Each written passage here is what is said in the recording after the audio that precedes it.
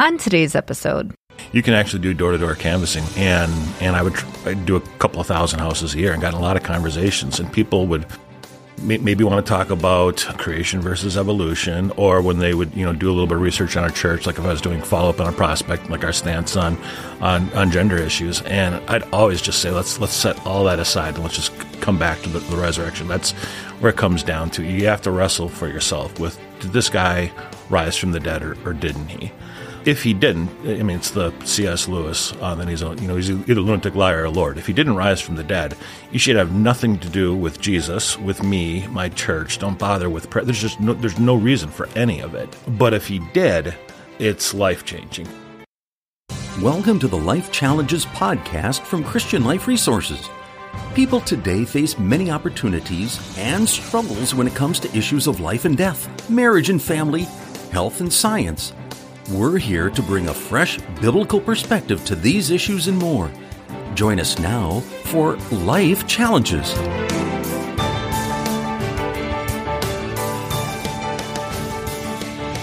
welcome back. I'm Krista Potratz, and I'm here today with Pastors Bob Fleischman and Jeff Samuelson. And we also have a special guest with us today, Pastor Jonathan Hein. Welcome. Yeah, thanks for having me. Yeah, we're excited. Well, today we are going to have our Easter-inspired episode. So if you're hearing this episode just recently after we've published it, it will have just been Easter. And we are going to talk about some things related with that. But really, the Easter message is, I would say, probably the most central thing in Christianity. And so there will just be a lot of things that we'll discuss that will be relevant no matter when you're hearing this. What we're going to start with today is Pastor Hein. And if you can just tell us a little bit about yourself. I began my ministry in Charleston, South Carolina at a mission restart and served there for 20 years. We started 2 congregations down there, and we're looking to start our 3rd when I had the call to become coordinator of WELS Congregational Services. So that's the group within WELS. There's 6 different commissions: Commission on Evangelism, Commission on Worship, those types of commissions that help equip and encourage congregations for zealous gospel ministry.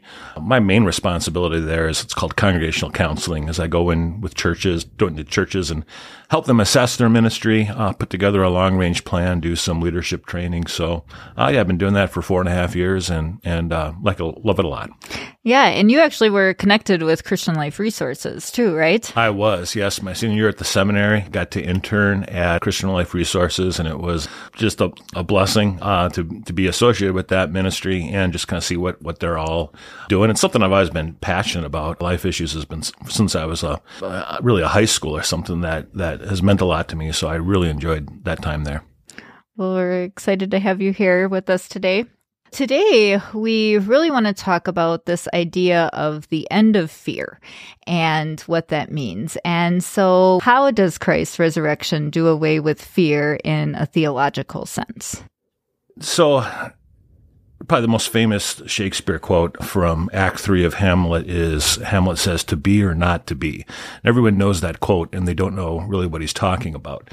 He's contemplating suicide. And he goes on to say, calls death this journey from which no traveler returns, that it puzzles the will and makes us rather bear those ills we currently have than fly to other ills we know not of. Oh, how the conscience makes cowards of us all. So it's not just physical death that scares Hamlet. It's the uncertainty of what's going to happen to him after. Just his conscience is telling him, could this be really bad? Could I have to face some sort of judgment? Which the answer, of course, is yes. And so the resurrection is what removes that fear. We have a Savior who was sinless, therefore shouldn't have died, since death is a consequence of sin. But 1 Peter chapter 2, where Peter wrote, Jesus himself bore our sins in his body. So the guilt of the world is transferred to Jesus. He died because of our sin, and if he stayed dead, then we'd have to assume that our sin was too big a problem for him to handle. But the resurrection is kind of like a receipt that our sin has indeed been entirely paid for. Paul says in Romans, he was delivered over to death for our sins and raised to life for our justification, that 25-cent word, which means to be declared not guilty. So, yeah, in the theological sense of how is our guilt removed, the resurrection is proof that Christ's payment by death on the cross was more than enough to atone for the sins of the world.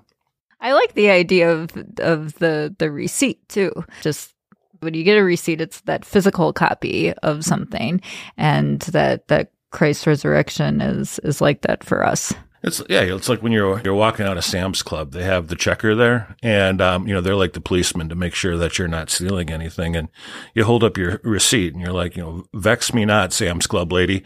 The price has been paid in full. And it's the same thing when the devil comes to us and says, why would you in the world would you think God would love someone like you? All the things you've done. And I can hold up the resurrection and say, vex me not, devil. The price has been paid in full. And resurrection is the receipt that proves it. So on this podcast, too, we really like to talk about life issues and challenges, too. So how can we use the resurrection as a point to talk with somebody who is going through something that's challenging? Well, and actually what oftentimes happens is the resurrection presents the world with this peculiar, awkward circumstance. The world doesn't know how to handle the resurrection. They sometimes will make it symbolic of something. That they go out of their way to reject a bodily resurrection, but the bodily resurrection really tells you that the end is not the end. The bodily resurrection has a way of changing your entire perspective, not only on life, but when you're facing the end of life. The world doesn't like that. The world is trying to demystify everything in Scripture. And we see it at the beginning of life when they're messing around with causing birth in a petri dish. And we see it at the end of life when we're trying to take God's authorship away of life and death, and people can take control of their life. So all of a sudden, when you get to a predicament where you're saying you cannot save yourself, you have no standing, and then you get the resurrection of Jesus Christ to find out that it's been done for you, it flies in the face of the world's natural inclination to be evil and to hate God and to rebel against God. And the resurrection is kind of that recalibration point in the church here to get us back on the right track. That this always has been about God. This has always been about God's love for his people. And it's always been about Jesus Christ and what he did. Yeah, the resurrection is one of those things that I think a lot of Christians just kind of, well, I don't want to say they just give lip service to it, but they don't think about it that much. And of course, that's one of the advantages of having the church year, that there at least is one time a year when the resurrection is the focus and such. But we compare the types of encouragement that people will give from a non-Christian perspective. I mean, you're going through something difficult. Oh, this too shall pass, or you just gotta try to look on the bright side, or whatever it might be. They may not actually be encouraging at all. Just suck it up, or something like that. But we can speak to the Christian who has the certain hope of resurrection, and we say, hey, no matter how bad this is, you know what's on the other side. This cancer that has taken you, maybe what's going to happen is that God is going to bring healing, and on the other side of this, you're going to look back and you say, what was I so worried about? Thank you, Lord. Or maybe this cancer is going to be the thing that after 6 months, 8 months of suffering is going to take you, and hey, you know what then? You're going to end up in heaven with Jesus. So it's win all around. That's something we can offer as Christians to other Christians that the world cannot offer in terms of hope, and as something that will take away their fear of the unknown. Yeah, I think when Christians are fearful of the types of things you described, they lose the perspective that they're eternal. They look at them, they think, well, I'm going to live for, 80 years. And then let's just go through our present times. I mean, we're in some struggling times right now.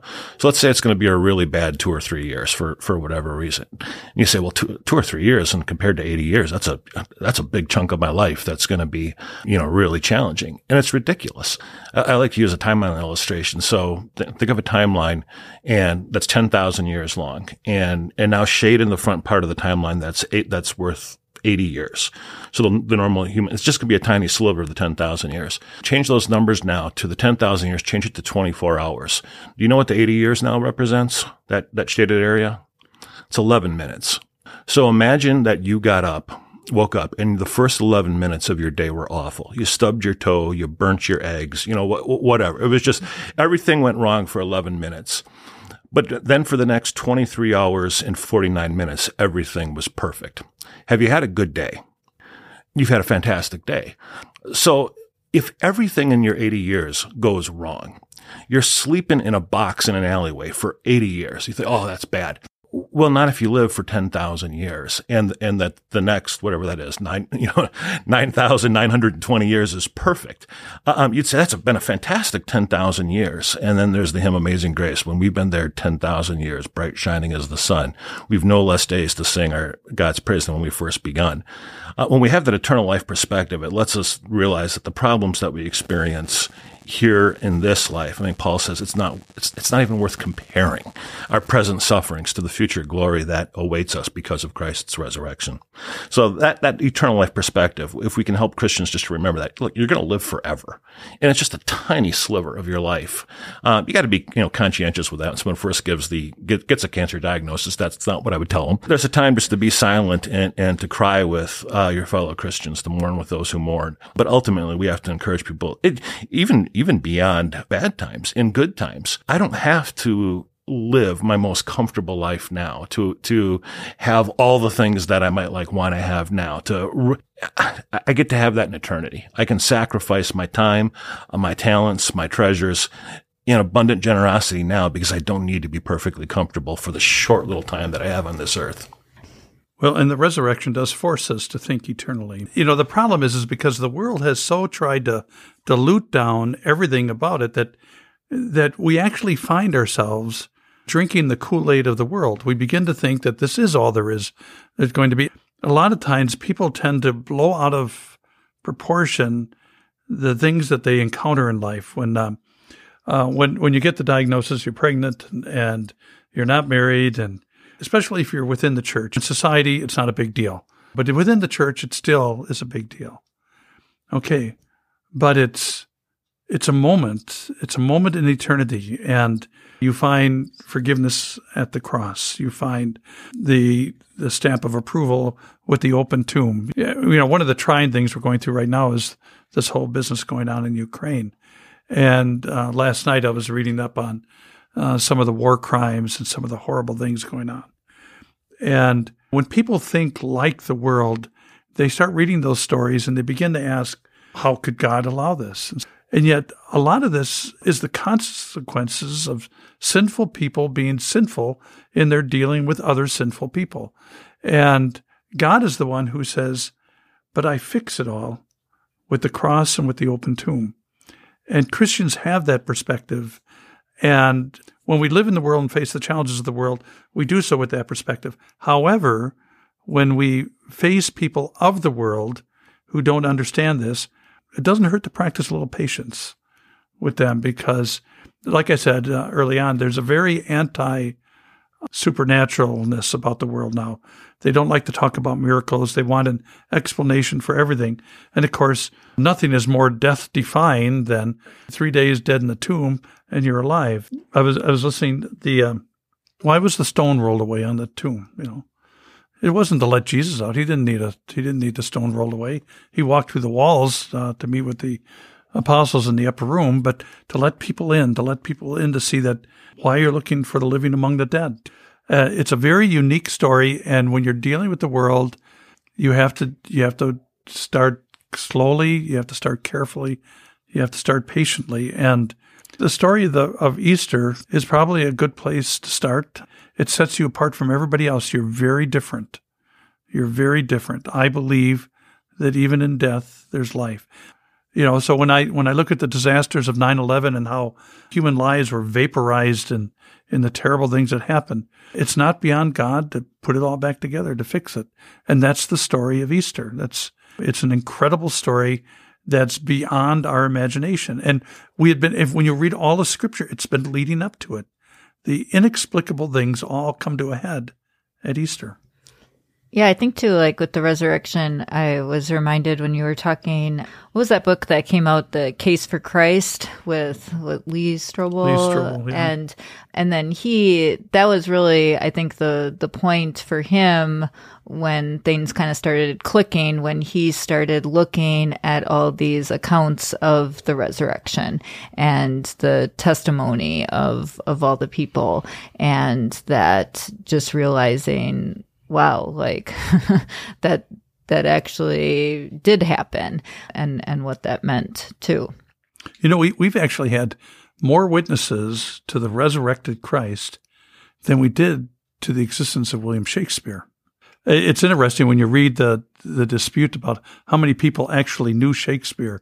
There's only something like 10 or 12 references of people who actually recorded that they had conversations with him or something, and a couple of them are under dispute. We have over 500 witnesses to the resurrected Jesus, and we have no trouble believing in William Shakespeare. But I don't want to make a human argument but my point is that the resurrection is a well testified to, and it's an enduring message. The Christian church has endured with the focal point on the resurrection. Hey, we kind of pivoted it to the topic of like the resurrection with unbelievers. And so when I go to Charleston in 1997, we have 13 people in the church, and you can actually do door-to-door canvassing there. And I'd do a couple of thousand houses a year and got a lot of conversations, and people would maybe want to talk about creation versus evolution, or when they would, do a little bit of research on our church, like if I was doing follow-up on a prospect, like our stance on gender issues. And I'd always just say, let's set all that aside and let's just come back to the resurrection. That's where it comes down to. You have to wrestle for yourself with, did this guy rise from the dead or didn't he? If he didn't, it's the C.S. Lewis, then he's either lunatic, liar, or Lord. If he didn't rise from the dead, you should have nothing to do with Jesus, with me, my church. Don't bother with prayer. There's no reason for any of it. But if he did, it's life-changing for you.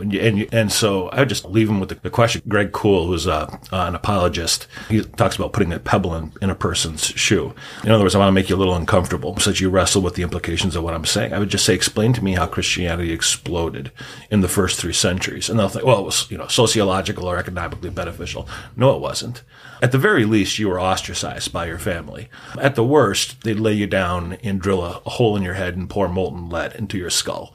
There was no good reason to become a Christian, and yet it explodes from a couple of hundred after Jesus rose to something like 24 million, I think, at the end of the third. I could be way off by that. I can't remember, but it's just astronomical growth. And the only logical explanation is people were convinced that this man who had been dead had come back to life, proving that all his claims that he's God in human flesh, that he has the ability to forgive sins, that he can give eternal, that has to be true. And they were willing to lay down their lives in order to follow him. The only explanation for the explosion of the Christian church is that Jesus actually rose from the dead. What a profound change in Paul's life. He went from fighting it to becoming its greatest spokesman, for it. And because he says, this is what happened. He rose from the dead. And now I, the least of all the apostles, have witnessed it. And it carried on from there. And, I've talked on, I think in other episodes, when I was confirmed, I wanted to quit the church. I wanted nothing to do with it. The resurrection was always the story that kept bringing me back, because everything else I felt I could probably explain away. But the story of the resurrection and all of its consequences just had too much to say. It was why, on the one hand, I could cry my eyes out at the death of a loved one, and on the other hand, still face the next day, because there's going to be this reunion. There is life, and it has profound ramifications in my life. I think that happens to a lot of our members, where they kind of not wander in the faith, but just wonder, why do I believe what I believe? Is it just because my parents believed it? And they start looking at other religions, and they come to the conclusion that Christianity and the message of the resurrection is entirely unique. Like you mentioned Paul in 1 Corinthians 15, where he's telling people, look, if you have doubts about this, there's 500 eyewitnesses. You can go and find them. Compare that to Muhammad or Joseph Smith, who said, here's this revelation that I got. Oh yeah, just trust me. I'm the only one who said, just trust me. As Paul says, no, you don't have to just trust me. Go track down these. It's just another one of the uniquenesses of Christianity. Every other religion says, here's the God that wants you to die for him. Just make sacrifice after sacrifice, and maybe he'll smile on you because you were willing to die for him. Christianity is the only religion who says, yeah, here's the God who's willing to die for you and then rise for you. So yeah, just the uniqueness. The resurrection is, I think, you mentioned it, Chris, that's the central tenet of Christianity. I think it's the best place to start with when witnessing with unbelievers is You have to wrestle with, this is historical fact. What we're sharing here is not like a philosophy or a worldview. Here's how we'd like you to think about things. We're just sharing with you history. Mm-hmm. This man died and he came back to life. You have to wrestle with what that means for you personally. Yeah. Thinking about him dying too kind of brings me back to this idea with fear too. I know on previous podcast episodes we've talked about overcoming the fear of death, and how I know, Bob, you've mentioned it before too, just how when you can really not be afraid of death, what that does for you as a Christian. And so looking at Jesus too, how he conquered death, but he didn't do away with it. We still have to die. What good purpose do we still see in that we die? Well, if we didn't die, we wouldn't get to heaven. God did start off with the plan A, which was where we would live forever in perfection here on earth, still able to walk with him in fellowship and everything like that. But that didn't last very long, because Adam and Eve in the Garden of Eden chose sin instead of obedience, and therefore we live in a world of sin as sinners with fellow sinful people. I don't know about anybody else. Well, actually, I do know about anybody else. This is something we can assume. We don't want to live in these conditions forever. And so death is the way that we get to what is better, to life with Jesus and in heaven, where we wait until the final glorious day of the final resurrection, when we are reunited with our bodies and spend eternity in the new heavens and the new earth that God has prepared for us. And so in that sense, it's good that death is still here. Yeah, God continues to speak to the world, and he has two messages. It's law and gospel, and death is the way he preaches the law. The wages of sin is death. And so here's that murderer who was killed by lethal injection. Makes sense. Murderer dies. And here's that rapist who's in jail, and he is going to sit there till the end of his life, and he's going to die behind bars. I'm like, yep, that makes sense. And then you see Mother Teresa dies too.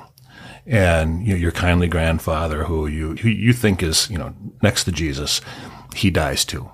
Death is God's way of saying no one's lived up to my standards except my son. And that's a good preaching of the law that's necessary for the world to hear, so that the hard soil of their heart is tilled. Then when it's tilled by the fear of death, that's when it's time for God's second message, which is gospel. But he doesn't preach that through nature, or through natural law. He preaches that through the church, through you and me, sharing what Jesus Christ has done for people, so that the fear that they have, including all the fears that they have, including that of death, they can see those are rectified in Christ. And that's why Paul said, I desire to depart and be with Christ, which is better by far, but it's more necessary for you that I remain. In other words, even if you lack great oratory skills or whatever it is, there's a purpose in your life to continue to model your faith, proclaim your faith, as long as you have life. And that's also why, Christians are not running to death, running to die, because their time is a time to serve. And Paul recognized that. Paul said, hey, it'd be better off for me to die, but not yet. And he continued to serve. When we talk about fear too, just kind of want to bring up just a little bit about this fear of the Lord too, because we do hear that about how I think it was Luther, right, that says fear, or in the Catechism, fear and love God. And so how does that kind of fit into this image of fear? We're all too afraid to say. Are we supposed to fear God, or do we fear God? You're crazy not to. Yeah, but it's a certain type of fear. So over spring break, we read Lion, the Witch, and the Wardrobe, which I read as a little kid. That is just such a fascinating, for those, I think probably a lot of our listeners have read it. If you haven't, do that over this summer. It's a metaphor for the plan of salvation, where there's these forces of evil led by a white witch. And the force of good is this character named Aslan, who's just this big, massive lion. And so these kids from Earth are transferred to Narnia, which is where this metaphorical battle takes place. And like even wildlife speaks there. So there's this family of beavers that can talk, and they're talking to these earth kids. Susan and Lucy are the two daughters' names. And the beavers tell, Susan, you're gonna go and meet Aslan. He's a lion. And so now Susan's freaking out. She's like, is she safe? I feel nervous about meeting a lion. And Mrs. Beaver responds, she's like, if there's anyone who can appear before Aslan without their knees knocking, they're either braver than most or just a fool. And Susan's sister Lucy says, so then he isn't safe. And now Mr. Beaver responds, he said, safe? Of course he isn't safe. He's a lion. He's not safe at all, but he's good.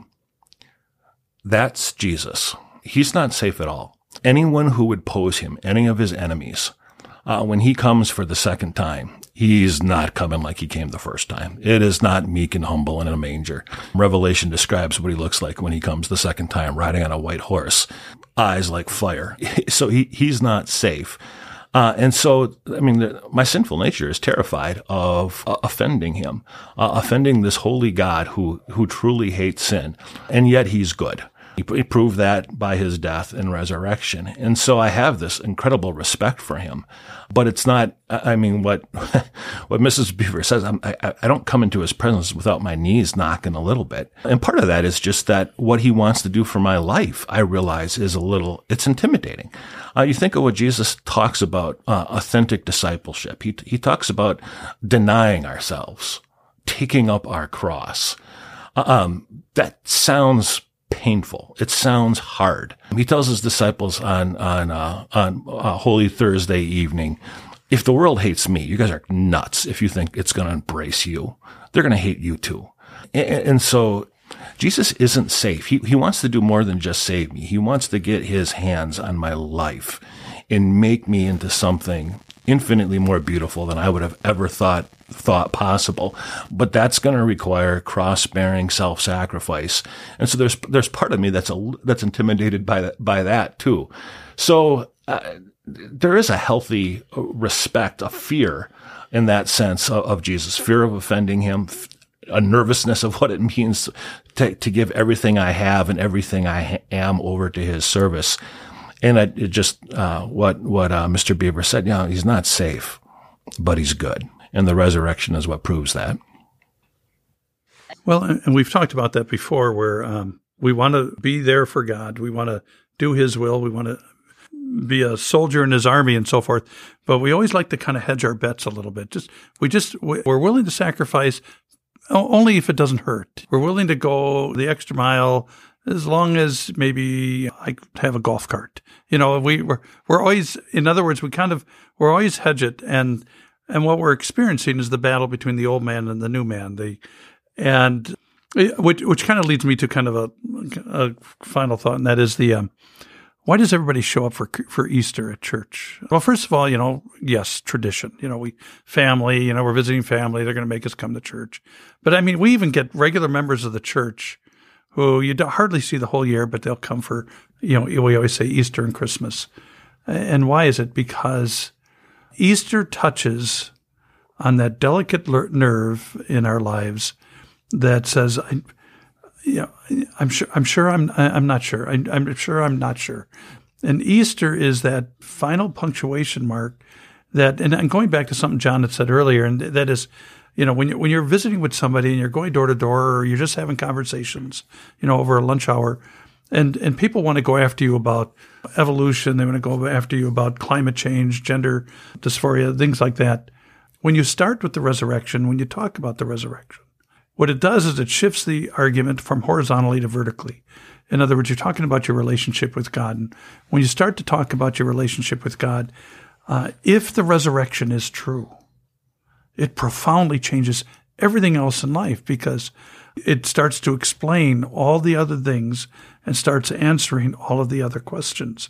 And actually, the beauty of the resurrection is it restores the might and majesty to Christ, and you get that glimpse of power over death even.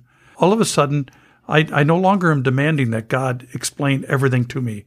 I don't have to have every answer, because he is God after all. And so the resurrection's a good starting point to start working backwards and addressing all of the issues that certainly we deal with here at CLR, but just all the issues in life. Why is there suffering? Why is there, pain? Why is there death? All that kind of stuff finds a whole different light in the glow of the resurrection. One quick final thought is an interesting phrase in the Great Resurrection chapter is death will be swallowed up in victory. So Paul's saying all the consequences of sin, all of them, physical death, but all the pain, it's going to be swallowed up in victory, which is he could have just said like it'll be forgotten because of the victory of the resurrection, but he says it's going to be swallowed up. It's a fascinating Greek word. It talks about eating something completely and quickly. So set a pizza in front of a bunch of 16-year-old boys and you'll see what it means to be swallowed up. When I eat something, it either, at the very least, it energizes me, it fuels me.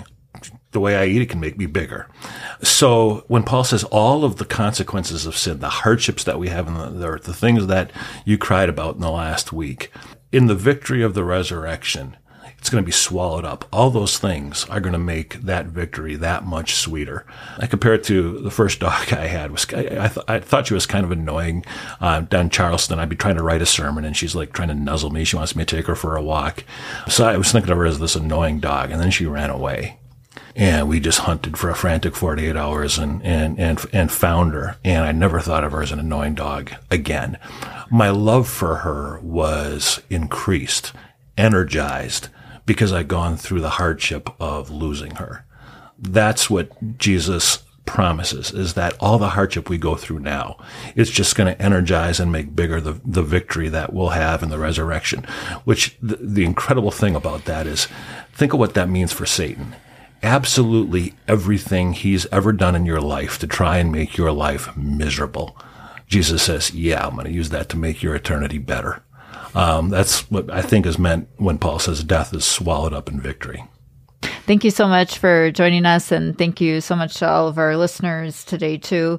And if you like this episode, please subscribe, give us a review, and we'll see you back next time. Thanks a lot. Bye. Thank you for joining us for this episode of the Life Challenges podcast from Christian Life Resources. Please consider subscribing to this podcast, giving us a review wherever you access it, and sharing it with friends. We're sure you have questions on today's topic or other life issues. Our goal is to help you through these tough topics, and we want you to know we're here to help. You can submit your questions as well as comments or suggestions for future episodes at lifechallenges.us or email us at podcast@christianliferesources.com. In addition to the podcasts, we include other valuable information at lifechallenges.us, so be sure to check it out. For more about our parent organization, please visit christianliferesources.com. May God give you wisdom, love, strength, and peace in Christ for every life challenge.